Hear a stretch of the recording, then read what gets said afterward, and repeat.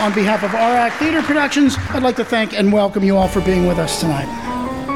What many of you may not know is that this show is our Christmas show that we've done in the style of the 1940s radio show. I was here for the first radio show, and to be honest, I don't remember. You guys are the Radio Theater Institution, RACT Theater Productions. RACT has been in Beaver County for 27 years now, so we've been doing radio theater for most of our existence. My wife was in the audience, and she actually looked around and could not figure out who was talking, and it was me, because I actually did 7 different voices for those characters. That's what I love about it, the fact that you can change your voice. And I played a dummy. I played, which wasn't really hard. It wasn't hard at all. No, actually, I found that actually quite interesting. And then I had a really bad French accent for the other one. Yeah. I had the US French accent. Hey. That's right. Well, we happen to have that recorded, so we can go back and verify that bad accent. Just how bad my accent was. So in the RACT radio shows, I do boys. So I can go down low. You know, for some reason, the directors think that this sounds like a boy, and I'm like, okay. In the last show, not only was I a boy, but I also had to have an English accent. They're on board a train. There's a lot of noise going on, so we had to really figure out the best way to make train sound, which, by the way, is sandpaper on wooden blocks. But timing that and getting that just right was so difficult. But the audience every night would laugh and kind of ruin the sound cue because they just found the visual of me dropping a half-body dummy to the floor so funny.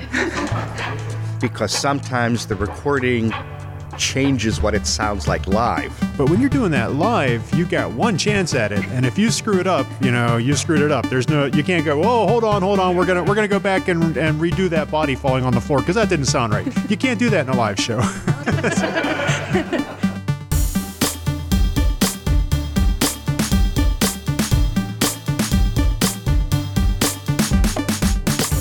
To the Radio Theater Podcast by the Social Voice Project. This is our sort of side project where we are promoting radio theater, which is a real passion of ours. This is a bygone art form. There's a resurgence in radio theater. Some people call it radio drama, but it's performance art on microphones. So we have a resurgence largely due to the technology of podcasting. We did a couple shows last year. We're going to do some more. But you guys are the Radio Theater Institution. So we have here RACT Theater Productions. And we have Shanti Bianco. Shanti, you're the president, right? I am. I'm currently serving as president at RACT Theater Productions in this transitional period of ours.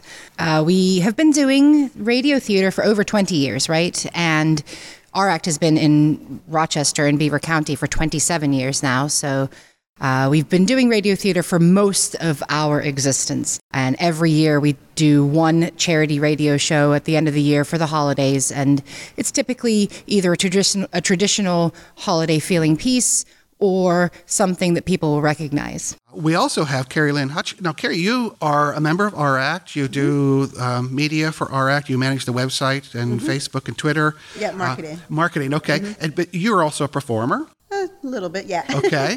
I dab in it. Okay. And we have Larry Spinnenweber, one of the pioneers of RACT, right? Larry, you've been from the get-go, right? I came in 2 years after RACT was founded. Have you been involved with the radio theater program? Yes, since the beginning of the radio shows. I want to hear about the early days. But speaking of the newcomers, we have Kevin McGuire, who is here. Now, Kevin, you've been in a couple of shows, right? Radio theater shows. Yes, for RACT. I've been doing theater since, I guess, the late 80s, early 90s, but then I had a 20-year hiatus. But I've been in Beaver County for a couple of years now, and I've been in 2 of the radio shows, and I just love it. I love it. I love that venue. I think it's fantastic. And we've had a chance to work together. Yes. On some microphone work. We all work together on the microphone. And the person I've worked with the most is Dave Halawico, who's one of the producers with us, but he also has experience with radio theater. Yeah, actually, I was a member of RACT for many years, and did 2 radio shows and started to direct one. And then sadly, my mom got very sick and I had to drop out.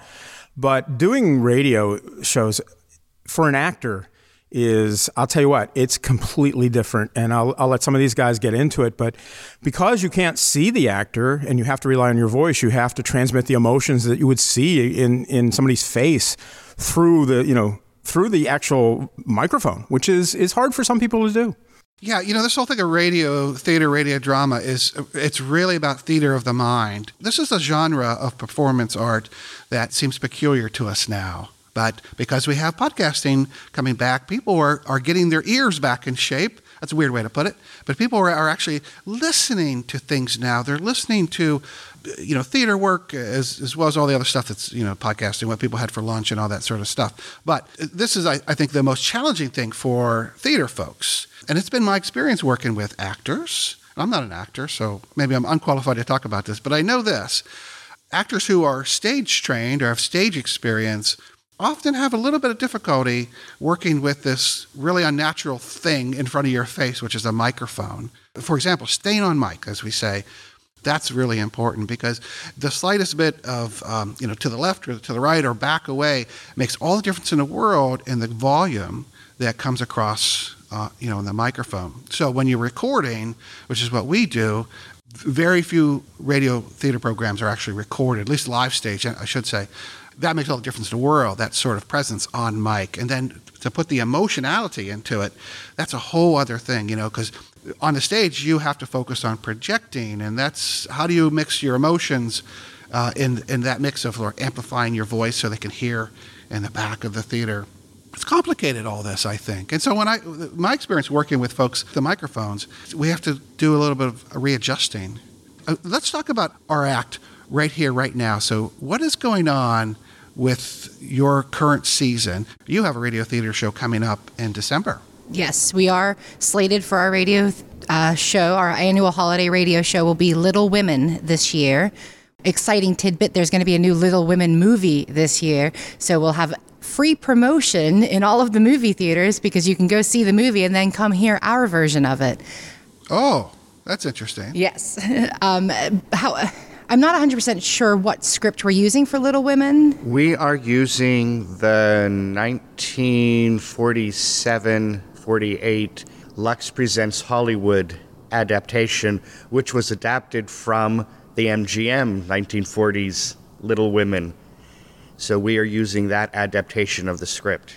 When I was doing a little preparing for this, I looked at your website and I was Googling you guys and trying to find out what was out there. What comes up over and over again is this focus on the 40s. That's your wellspring, right? The 1940s era. Well, the 1940s has sort of become the era because when we're looking for radio scripts, that was the heyday of the radio dramas.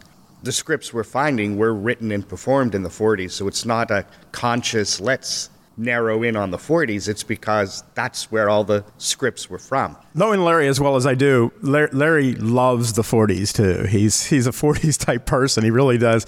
But myself, looking for radio scripts for the Social Voice Project, Larry's right. If you go to most of the sites that have the actual scripts from radio shows, they're from the 30s, 40s, and some from the 50s, but very few. Most of your 50s radio shows, or surprisingly enough, were science fiction. It was a lot of science fiction radio shows in the 50s. Believe it or not, the 50 shows that were super popular, Dragnet, I Love Lucy, Gunsmoke, Perry Mason, they all actually started out as radio shows. Adventures of Ozzie and Harriet was a radio show. Guiding Light, right? Well, joining us is Eric McAnallen. Thanks for coming, Eric. Oh, you're welcome. I just wanted to mention, we talked a little bit earlier about how you guys are really the radio theater group in Beaver County. But Eric, now you do radio theater work with a podcast that you do, Driftwood Dramatics. Yeah, Driftwood Dramatics. We do a radio drama. I call them radio dramas, but mostly we do comedies. Mostly because I have an odd sense of humor, and that's more fun than making people cry. So, how many shows have you done, Eric?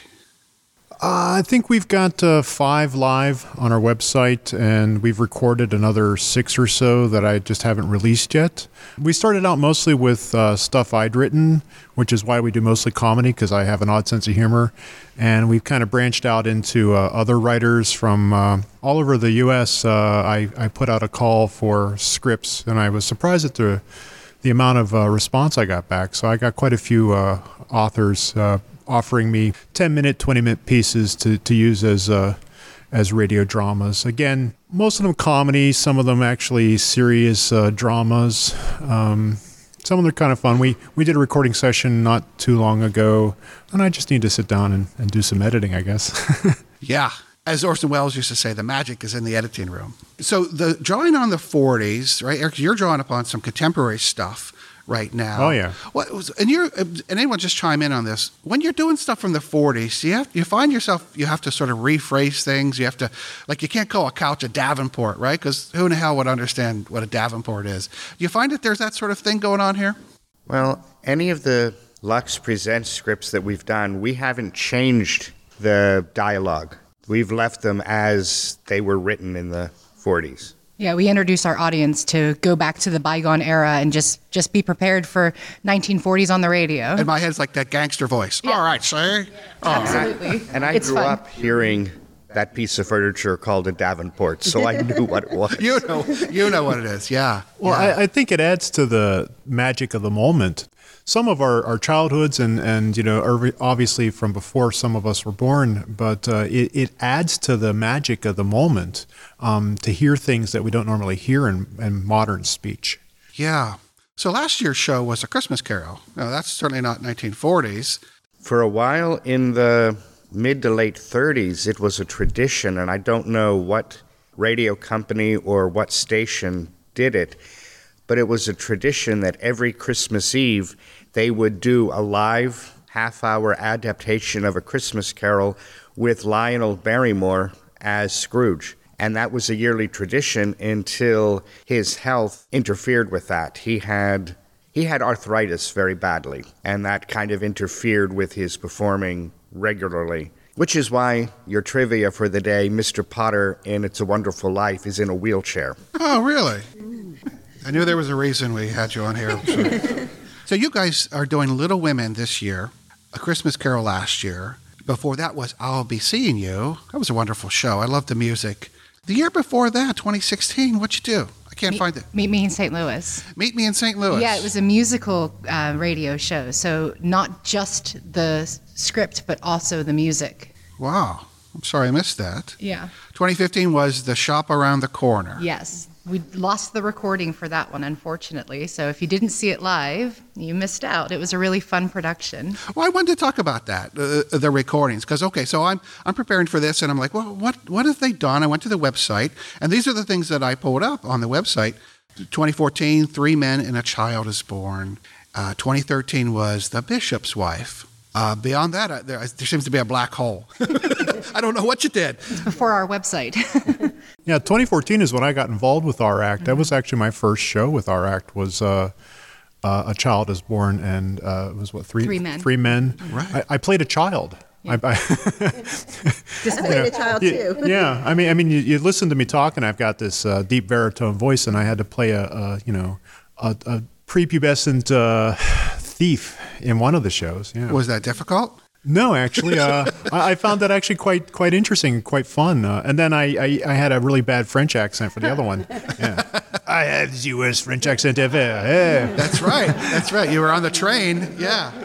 Well, we happen to have that recorded, so we can go back and verify that bad accent. Just how bad my accent was. That's right. I think my child was okay, but my French really needs some work.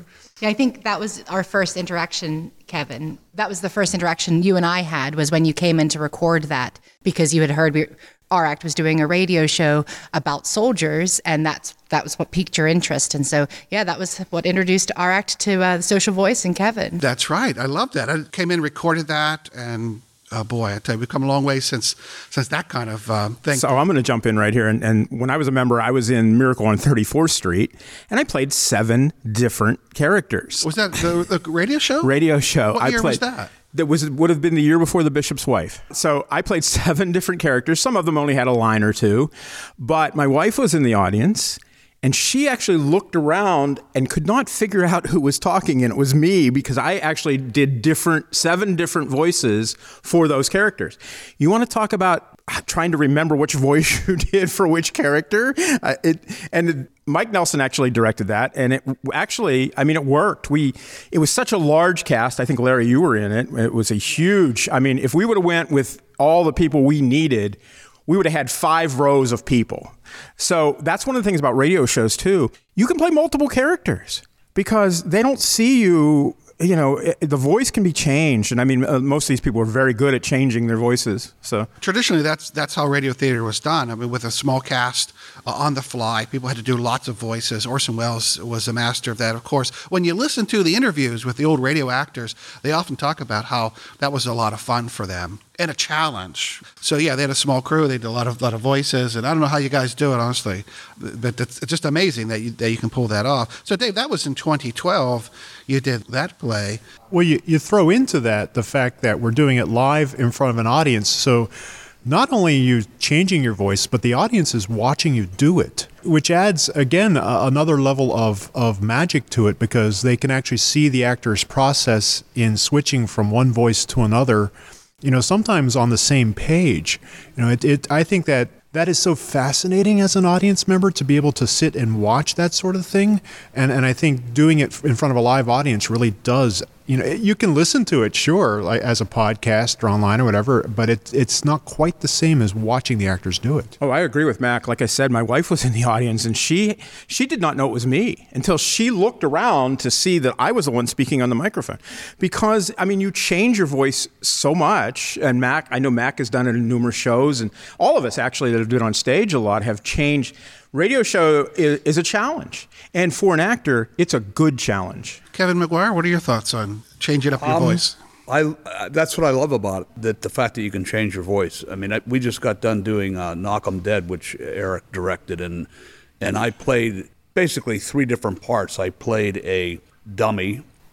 I played. He means ventriloquist dummy. But I played a police officer, detective, as a ventriloquist, scoping out this show because we wanted to arrest somebody. And then I played the detective. So I actually did 3 different voices. And it was, I loved it. I love doing that. I love changing my voice. I love, I remember the old Don Adams, Get Smart. And did you know that Don Adams also did the voice of Tennessee Tuxedo, the cartoon? So he had that, okay, Chumley, it's time to go see Mr. Whoopi. And he had that same voice as Don Adams as Get Smart. He had that, would you believe? He started in radio, I believe. Carrie, how about you? Any voice challenges that you find? So in the R-Act radio shows, I do boys.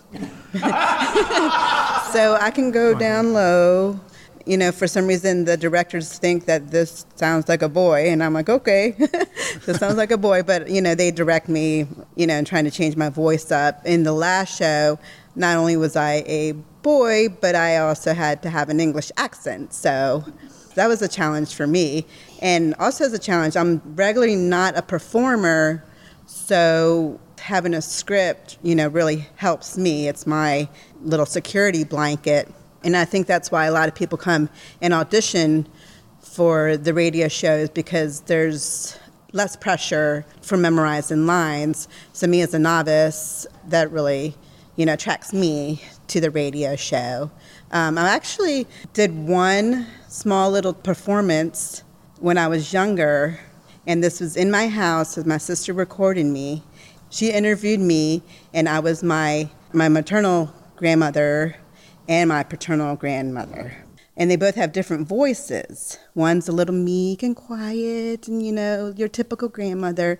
And then I had another grandmother who was from the South, and she was a former physical education teacher, so she had her Southern accent, and she was loud and boisterous and, kiss my grits and all that stuff. And we recorded it, and I presented it to my older brother, and I said I want to show, my sister loved it, and I think they found it offensive. And they're like, I don't think so. I think I caricatured them so much. But I thought it was a great performance, and so did my sister. So that was my first actual recording of characters. And then here, they like me as a boy. So I actually would like to audition for Little Women, and maybe I'll get a women part this year. We're rooting for you. Thanks. So I have a question, okay? And we talked about scripts, and Carrie just talked about scripts, and we love the fact that we can just read radio shows. I know Mac has done it, and Larry has done it. You've adapted shows, normal shows that you wrote, and turned them into radio shows, right, Mac? Yes. What is the challenge between you two guys to turn a normal script into a radio show? I think the biggest challenge for me is that a lot of my humor tends to be visual. I like vaudevillian slapstick and ridiculous situations that are based on visual cues, and you can't do that real well over radio. You've got to deliver the punchline entirely with dialogue. Sometimes you could look at a script and go, this script is hilarious. I can't do this as a radio show because the audience, unless I have a narrator go, and then he slipped and fell, which kind of defeats the purpose. Yeah, it really does. I mean, yeah, I know they used to do that. They'd have a narrator, would fill in some of the action, but I find that when you do that, it's not nearly as interesting as being able to do it with dialogue. Well, such is the challenge of audio only work. So what helps are sound effects. Oh, right? Yeah, the Foley work. I mean, you can do all that sort of stuff. Okay, Larry, I'll let you explain what Foley work is, since some of our listeners probably don't know what Foley work is. Well, Foley work is your sound effects. You're doing live sound effects. And I was going to make a comment that, yes, a lot of physical comedy can't be done on radio. Certain bits, however, you can do if you go into the sound effects. And I'm thinking of the old comedy series Fibber, McGee, and Molly, where they had a running gag of opening Fibber's closet and everything falls out of the closet. And you didn't even have to see it. You just knew when he mentions the closet, and then you hear the sound effect that he's opened this avalanche of junk out of the closet. And how that was made, there was literally a bunch of junk, pots, pans, balls, whatever, cascading down a little chute, and they had that on microphone. It was like a bunch of stuff coming out of the closet. Now, Shanti, you have experience doing Foley work. Yes, for our act. That's actually the first audition that I came to, which was for A Child is Born and Three Men. I was only interested in helping out with the live sound effects.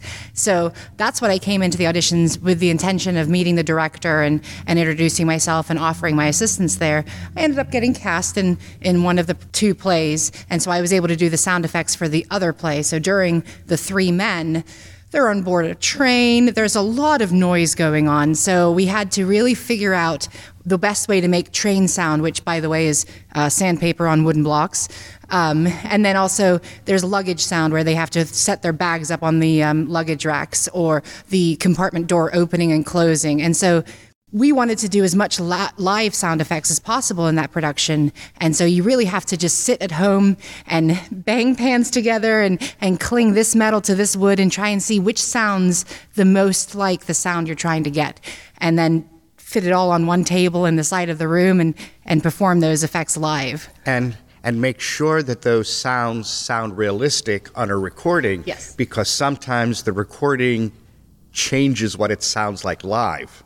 Yeah, that brings me back to something, Eric, that you said about performing this stuff on a stage where you have people looking at you, right? So, I like to say that you have to sort of split the difference between, what you're producing on these microphones and what the audience is seeing. To me, I just think it's weird to watch people stand in a microphone doing stuff. It's weird, I think.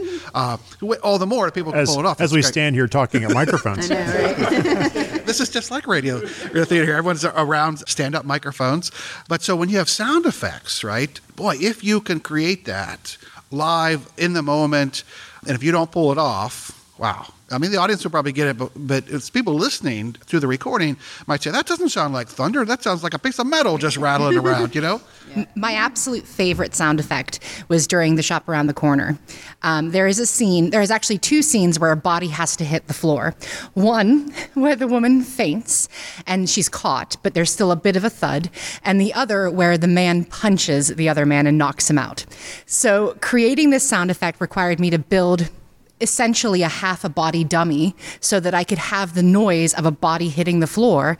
And then we had to time it perfectly with somebody punching a rubber ball so it sounded like a good punch to the face and a hit to the floor. But timing that and getting that just right was so difficult. But the audience every night would laugh and kind of ruin the sound cue because they just found the visual of me dropping a half body dummy to the floor so funny. Sometimes the visuals of the sound effects themselves, because some of the stuff we use to make sound effects on radio shows are just weird. Yeah. I mean, it really is. I mean, some good places to go. There are some videos on YouTube showing actually Disney sound effects people when they did cartoons and radio show people. And some of the things they use to make sound, and you look at it and you say, well, that doesn't look like it would do any. And then you listen to it and without the visual and say, wow, that does sound exactly like, you know. And I think what happened is we've lost that art. We really have. I mean, we've rediscovered it. Kevin, you and I have rediscovered it in some of the shows we do. Our act has rediscovered it. But we've lost that because we've become a digital world and everybody just goes online and says, well, I can find an explosion. I don't have to make it. Oh, yeah. I mean, that's the difference between like what our act does with the live radio show and what I do at Driftwood, where I don't record my own Foley. And if I do record it, I've got the opportunity to sit and tweak it with my editing program to get it to the right pitch, to the right length, to the right volume. But when you're doing that live, you've got one chance at it, and if you screw it up, you know, you screwed it up. You can't go, oh, hold on, we're gonna go back and redo that body falling on the floor because that didn't sound right. You can't do that in a live show. The audience don't laugh at that. Yeah, that's right. In my work, I found when I record the live shows, some of those live effects just don't come across. Whether it's a volume issue or it's just the darn thing technologically didn't sound like thunder. It sounded like a metal plate or something. So I would maybe overdub, or I would add in stuff to the final, the recorded production. I think it works by and large, but yeah, it's a lot of finessing. It's a lot of fooling around with it and creating this artifice. I think it was Orson Welles who said that he really always wanted to have on the recordings that live vibe, right? So if people were off mic a little bit, they were off mic. If the sound effects were such and such, that's the way they were. He thought that added a theater-esque kind of quality to the radio experience. Would you guys agree that that's still pretty important? I mean, that's definitely one of the things that I strive for when we start to produce a show, is to just try and, obviously it's to include as many people as possible. We want as many volunteers and people who are interested in trying out theater to come to auditions. So we want to make sure there's positions for them. So if we have 5 people on the Foley table, we have 5 people on the Foley table. But it creates that real human quality of radio theater, rather than being just a recording from a movie or essentially incredibly edited audio. It is live, and you do have the mistakes, you do have the audience laughter, and it just makes you visualize it a little bit better because you can hear the shoe squeaks on the floor and you can hear the sneezes, and you realize it's real people there. Right. When you listen to the old radio shows, most of them were recorded before a live audience. Fibber McGee, often live audience. They did a little bit of studio work towards the end there, but mostly it was live. So you could hear the audience participate in that. You hear the laughters, you can hear them rustling around. Dave, you've been an advocate for having the Foley stage really as a part of the acting troupe. Well, I really think it is. I think, and I'm sure most of you would agree, people watch how you make the sound effects. I mean, just like Shanti said, people laughed because she dropped half a body. Well, I mean, in the last show, I helped run sound for us, and they had actual tire chains up there for the ghosts and things. I mean, these people are working with everyday things to make sound. And to the average person in the audience, they're saying, well, what's he doing with a tire chain? Until they hear it, and then they say, oh, now it makes sense. Have you guys ever had instruments in a band on stage, like an orchestra? Nothing really more than a piano to my recollection. I believe in Meet Me in St. Louis, didn't we have a violin player as well as the piano? I'm not 100% sure, actually. I have to check the recording on that one. I vaguely remember a violin player. Really? I remember discussing it, so perhaps Yes. it was something that maybe didn't happen, or it perhaps did. But I know that there was a lot of music in that show, and there was a lot of piano. I think it was just somebody doing the sound effects for violin, Larry. Somebody on the Foley table. Larry, are you getting old and the memory is gone? So, we are here in Merrick Art Gallery, and I should say that all of your shows, 20 years of your shows, have been done right here. Is that right? Yes. To my recollection, yes. Yeah, and this is a really peculiar space. It's a lovely space. So we're in the grand hall of Merrick Art Gallery. It's this long, long room, narrow, with paintings up the walls like the old salon style. So to pack 90 people into this room with a stage at one end has got to be a real challenge. Talk a little bit about this space here, what it's been like to work radio theater here.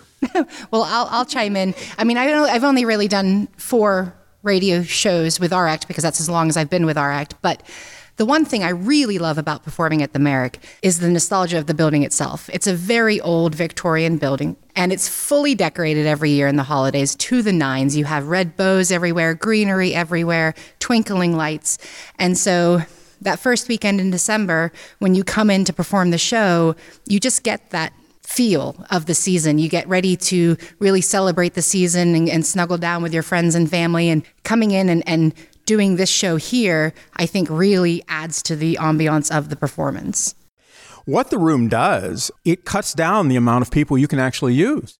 You have a space that's about 20 foot wide. And I mean, you start to get more than 2 rows of chairs, you're walking into each other. Because people have to make it to the microphones. We only have 3 to 4 microphones to talk. So what it does, it makes you think more when you're casting for sure of who you're going to cast and what parts they can do. Because there are people that can't, like Mac can do multiple voices. I know Larry can, I can. But you get a new actor in, it's their first time. They're starting because they want to do, they can read, right? They can read a radio show. You can't cast him in 4 or 5 different parts and expect him to keep the voices straight and change their voice. So casting becomes part of it. Setting becomes part of it. Where you're going to put the Foley table, where does it sound? And Kevin, even you, when you record it, we have to figure out where the speakers are going to go so the audience can hear it. And so it is a challenge. This space is a challenge. But as Shanti said, it's a beautiful space at Christmas time. How did you guys develop this relationship doing it here with Merrick? I was here for the first radio show, and to be honest, I don't remember how we connected with Merrick, but we wanted to do another show. We wanted to do a Christmas production.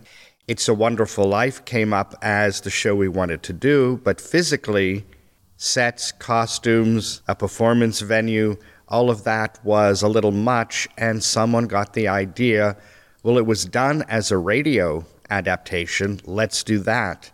And in the course of putting that together, someone contacted Merrick, and that began our tradition of doing the shows here. As part of that tradition, you guys do this for charity. From the beginning, we have done it as a charity production, that any profit we make, and most of what we bring at the door is profit because we have very little, if any, expenditures on the show. And we've always given that back. Throughout the year, the community supports us and our productions. This is our chance to give back to the community. And each year, by tradition, the director chooses what organization he or she would like to donate the proceeds to. Oh, that's how that works, huh? The year I started directing the show, and I had to drop out of because of my mother's illness, I picked Toys for Tots. We've always picked, as long as I've been associated with our act, we've always picked great organizations in the Valley. We try to keep all the money in the Valley. Last year, it was the Merrick itself, right? Yeah, we were finally able to give back all of our ticket proceeds directly to the Merrick for graciously hosting us for 20 years. They have been trying to build their parking lot, and we just wanted to do all we could to just finish that project for them. So that was exciting that we were able to give back to them last year. Previous years, we've given to Meals on Wheels, the Mental Health Association, Beaver County Cancer Association. Yeah. Humane Society. The Beaver County Humane Society. What was the Beaver County Libraries. Yeah, the libraries system. And then even something with children. I think it was the one of the children's hospitals someplace. It seems to me, I remember. That sounds familiar too. So it's always been a really good part of the production is that we know that we're not making this money for us. We're not selling these tickets for us. They're going to a charitable organization. And like Larry said, it's a really great opportunity for us to give back. The charitable work is awesome. You guys do an awesome job in the performances, and you have quite a following because of this, right? You have people, Larry, do you see the same faces from 20 years ago coming? We're often told that this is people's annual holiday tradition. It kicks off their Christmas season to come to this show. And while, yes, it's a week after the Black Friday sales, this is really what starts it for them in their hearts and minds. And it has become, for the New Brighton Historical Society, they will buy a block of tickets, and that is their holiday party to come see our production and hang out at the reception afterwards. So that's become their holiday party tradition to come see the show. So let's talk a little bit about if someone wants to get involved with radio theater, how do they get a hold of you all? Well, for our act, Theater Productions Radio Theater, we hold auditions annually, typically right around Halloween. So to be notified of those auditions, your best bet is to find us on Facebook and like us at Our Act Theater Productions on Facebook, or find our website, ouracttheaterproductions.com. We're also posting in the paper every time we have auditions. Someone has an opportunity to be involved with the acting or the tech side of things, right? Any experience necessary?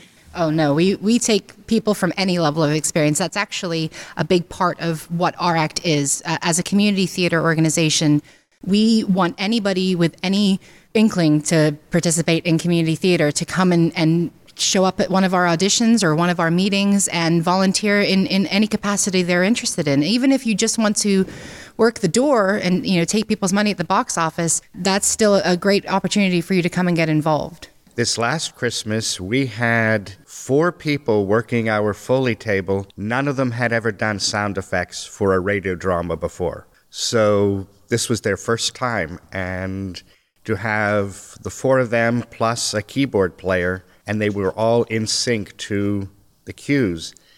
So you don't need the experience, just the willingness to throw yourself in and learn. So I'll tell you how I got involved in Our Act. I hadn't done theater since high school, which had been almost 35 years before. I always maintained an interest and really wanted to do theater. And I got a call from Amy Van Winkle, who is a member of Our Act and who used to be president. And at the time, Our Act was in a really low point in their history and only had about 5 active members. So they were doing a radio show, and they only had, they needed to cast about 12 or something, and they had like 5. So Amy called me and said, hey, would you be interested in coming to do, I hadn't done theater, like I said, in 30 years. So I'm thinking, radio show, all I have to do is read. Well, that's no problem. And again, I played 3 or 4 characters in that show, which I hadn't acted in years. And it re-sparked my interest. And I will tell you, there are a lot of people that have got involved in radio shows, and they end up doing regular shows like I did.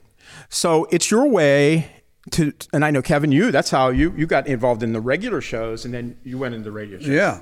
That's that's how I found out about Our Act too, was online, and then auditioned for the I'll Be Seeing You show, and I just fell in love with that. I mean, I was a DJ years ago for a small station in Lawrence County, and that love of radio, it was sparked then, and to have an opportunity, to move to Beaver County 2 years ago and suddenly have this kind of opportunity, not only the acting, but the radio show, it's just fantastic to me. I mean, I'm in love with it. This group of people, and I've been involved in them one way or another for many years, Our Act is the most welcoming group I've been involved with as far as theater. A lot of time, and I'm not speaking bad of anybody, but a lot of times you get a clique of people in a theater group, and that's who is on stage all the time. Not here. If you come and you want a part in the radio show, or they think you're capable of doing a part in a normal show, they're going to cast you. Yeah, definitely. That's something that I'm really proud of. I'm proud that people like Kevin can come back to Beaver County and find a home at our act.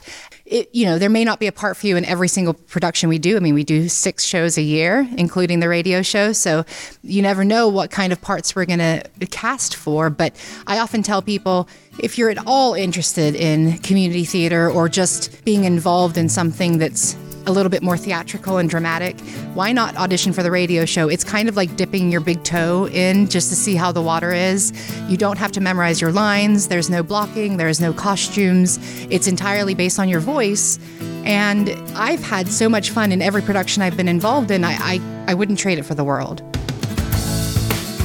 That's what I think is very evident, that you guys have a lot of fun. I mean, you take your acting seriously, no doubt, but you have a lot of fun at the shows. The audience certainly loves it.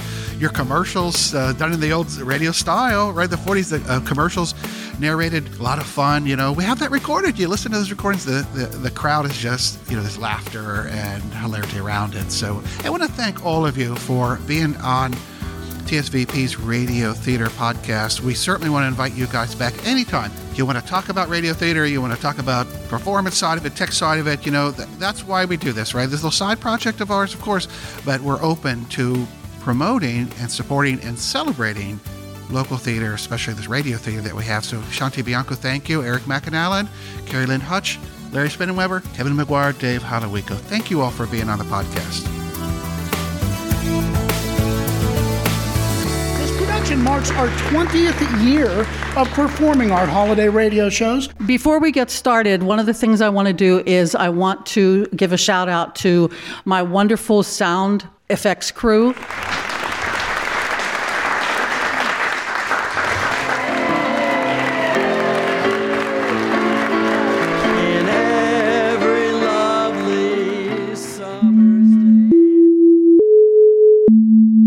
You are listening to a production of the Social Voice Podcast Network.